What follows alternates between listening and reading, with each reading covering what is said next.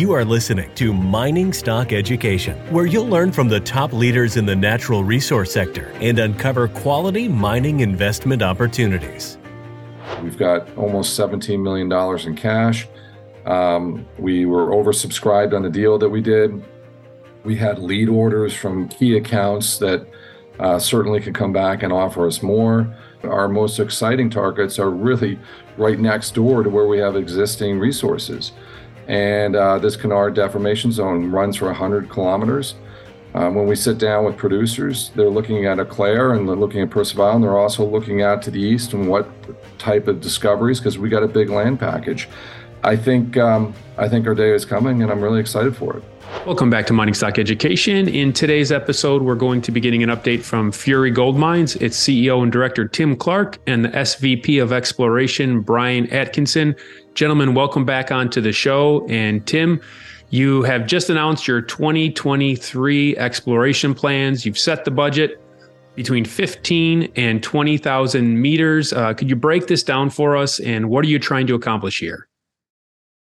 Look, I mean, we're trying to do what every other junior is keep advancing our discoveries that we already have. We've got into it pretty good at the end of the last year at the Hinge and Percival, and we would like to keep moving those forward.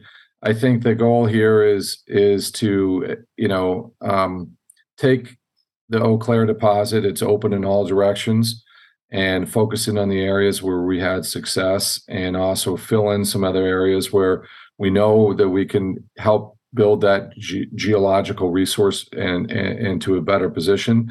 But at the same time, junior exploration companies are all about new discoveries. Percival was a big one for us last year. I think there's a lot more to learn on that project. I think it's got some real potential to be a big resource rate later for us. And then at the same time, we've got these new anomalies that we've developed over the past 9 months, and they're real, and they're showing a lot of signs that they could look like our other projects. They're to the east along the Canard Deformation Zone, and that's sort of blue sky opportunity for us. So that's our goal. We're going to keep a reasonable but tight sort of focus on our spending, and we're focused on Quebec again, and there you go. You have the drillers all contracted, and what's your cost per meter are you anticipating here? Brian, this is up to you. This is your we're all contracted out. We're lined up. Mobilization will happen pretty soon here. So all in costs, including, when we talk all in, we include all our camp costs, all our geochem, all our surface exploration. We're between $350 and $400 a meter all in. In the assay labs, I know they've been a little slower than we would have wanted the last couple of years. Do you anticipate that to be an issue, or will the speed pick up here? From what we're hearing so far is that we'll be seeing better turnaround times than previous, but we won't know until that those first shipments sort of hit the lab and we start tracking their turnaround times. But optimistically, we should be looking at quicker turnaround times this year. So when should investors expect the first round of results from the 2023 program?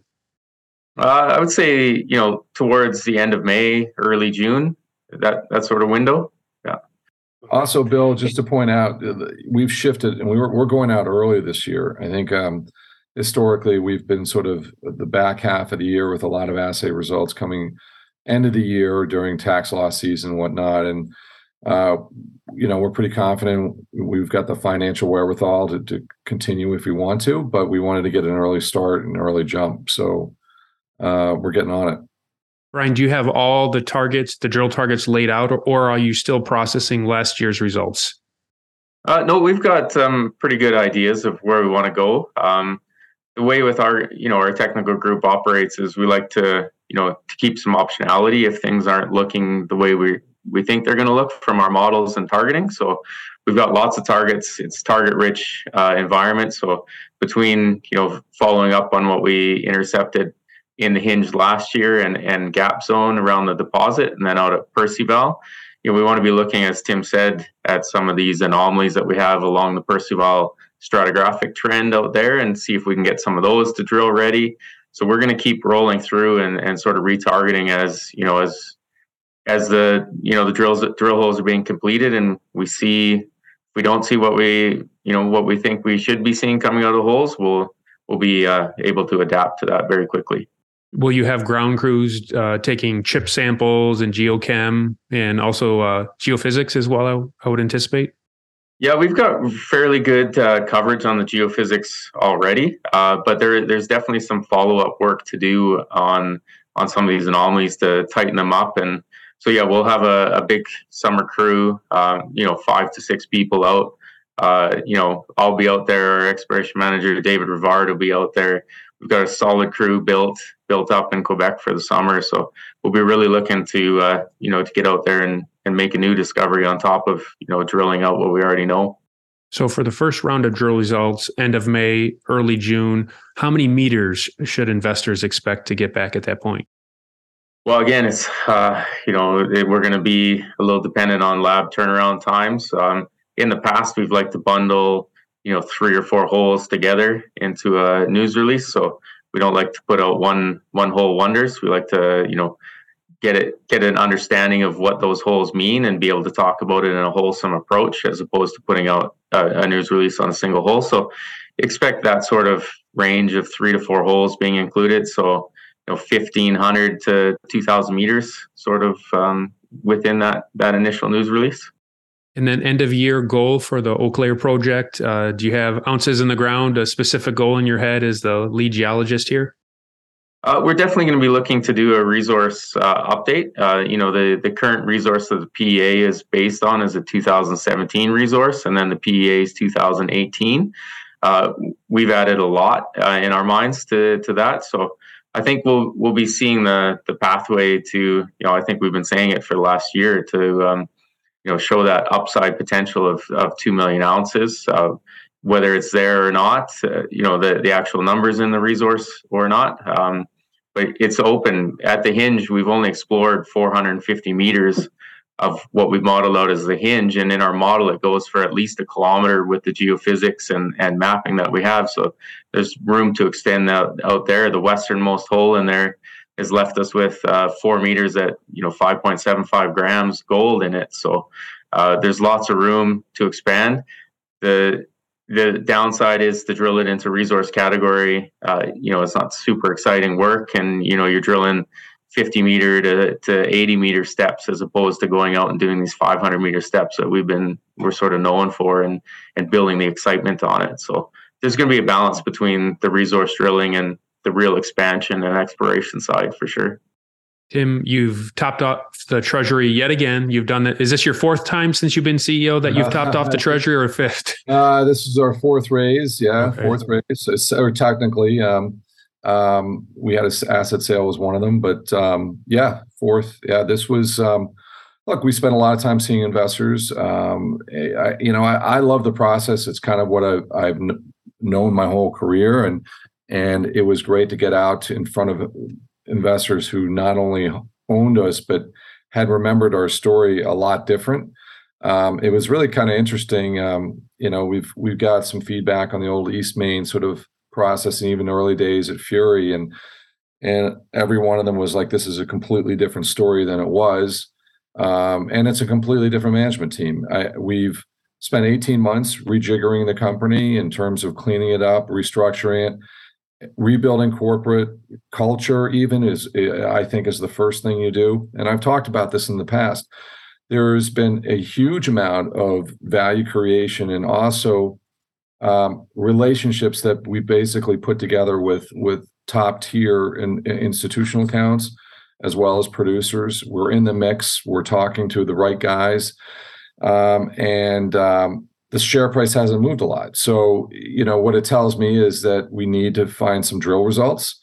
And that's what the retail market sort of focused on. And as you and I talked about earlier, maybe the perception is to chase some of the lithium or other types of electric vehicle type metals. I know I was down at the BMO conference this spring, and there's a lot of focus on that.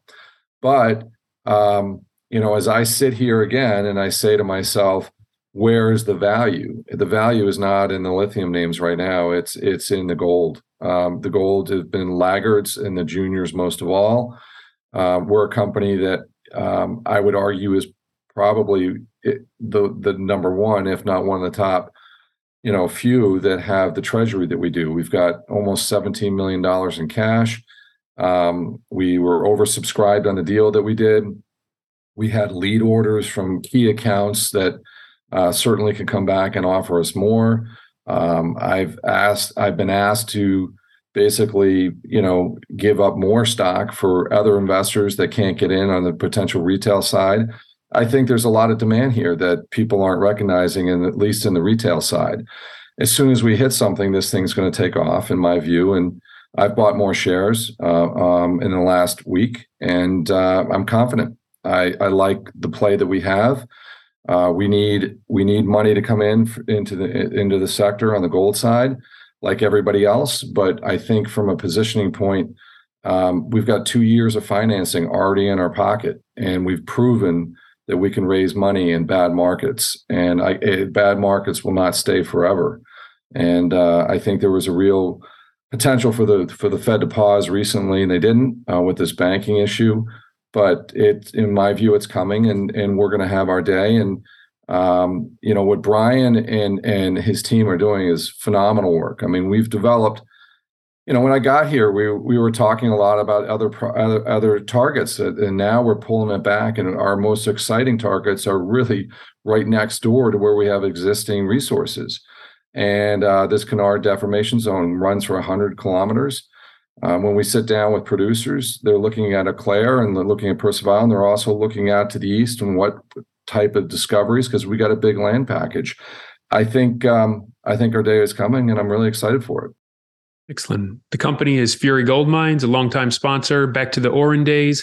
Website is furygoldmines.com. Ticker symbol is FURY in New York or Toronto on the big boards. Brian and Tim, thanks for the update today. Thanks, Bill. Thanks, Bill. Great.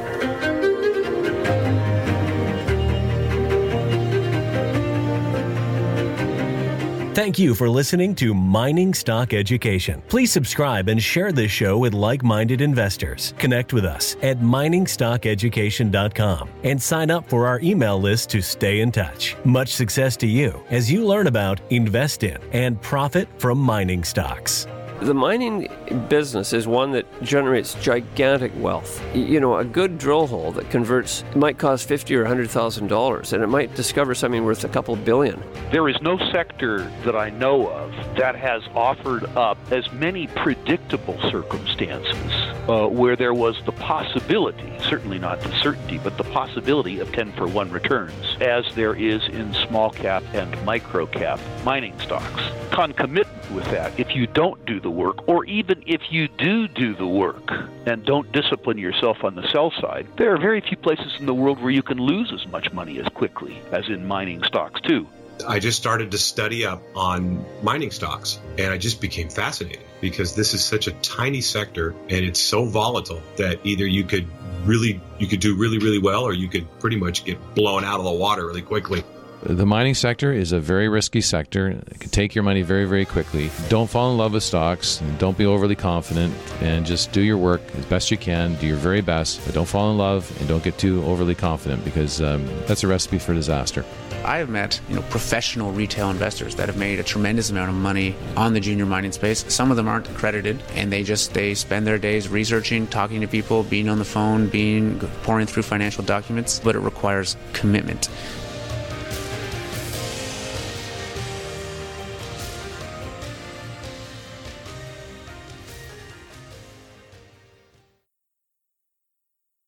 This podcast is for informational purposes only and is not to be considered personal legal or investment advice or a recommendation to buy or sell securities or any other product. We make every effort to be accurate, but the information presented is not to be considered infallible. It may contain errors, and we offer no inferred or explicit warranty. If personal advice is needed, consult a qualified legal, tax, or investment professional. Do not base any investment decision on the information contained on miningstockeducation.com, our podcasts, or videos. Make sure you always conduct your own thorough due diligence before investing. Realize that we may hold equity positions in or be compensated by some of the companies we feature, and therefore are biased and hold an obvious conflict of interest. For our full disclaimer, please visit our website.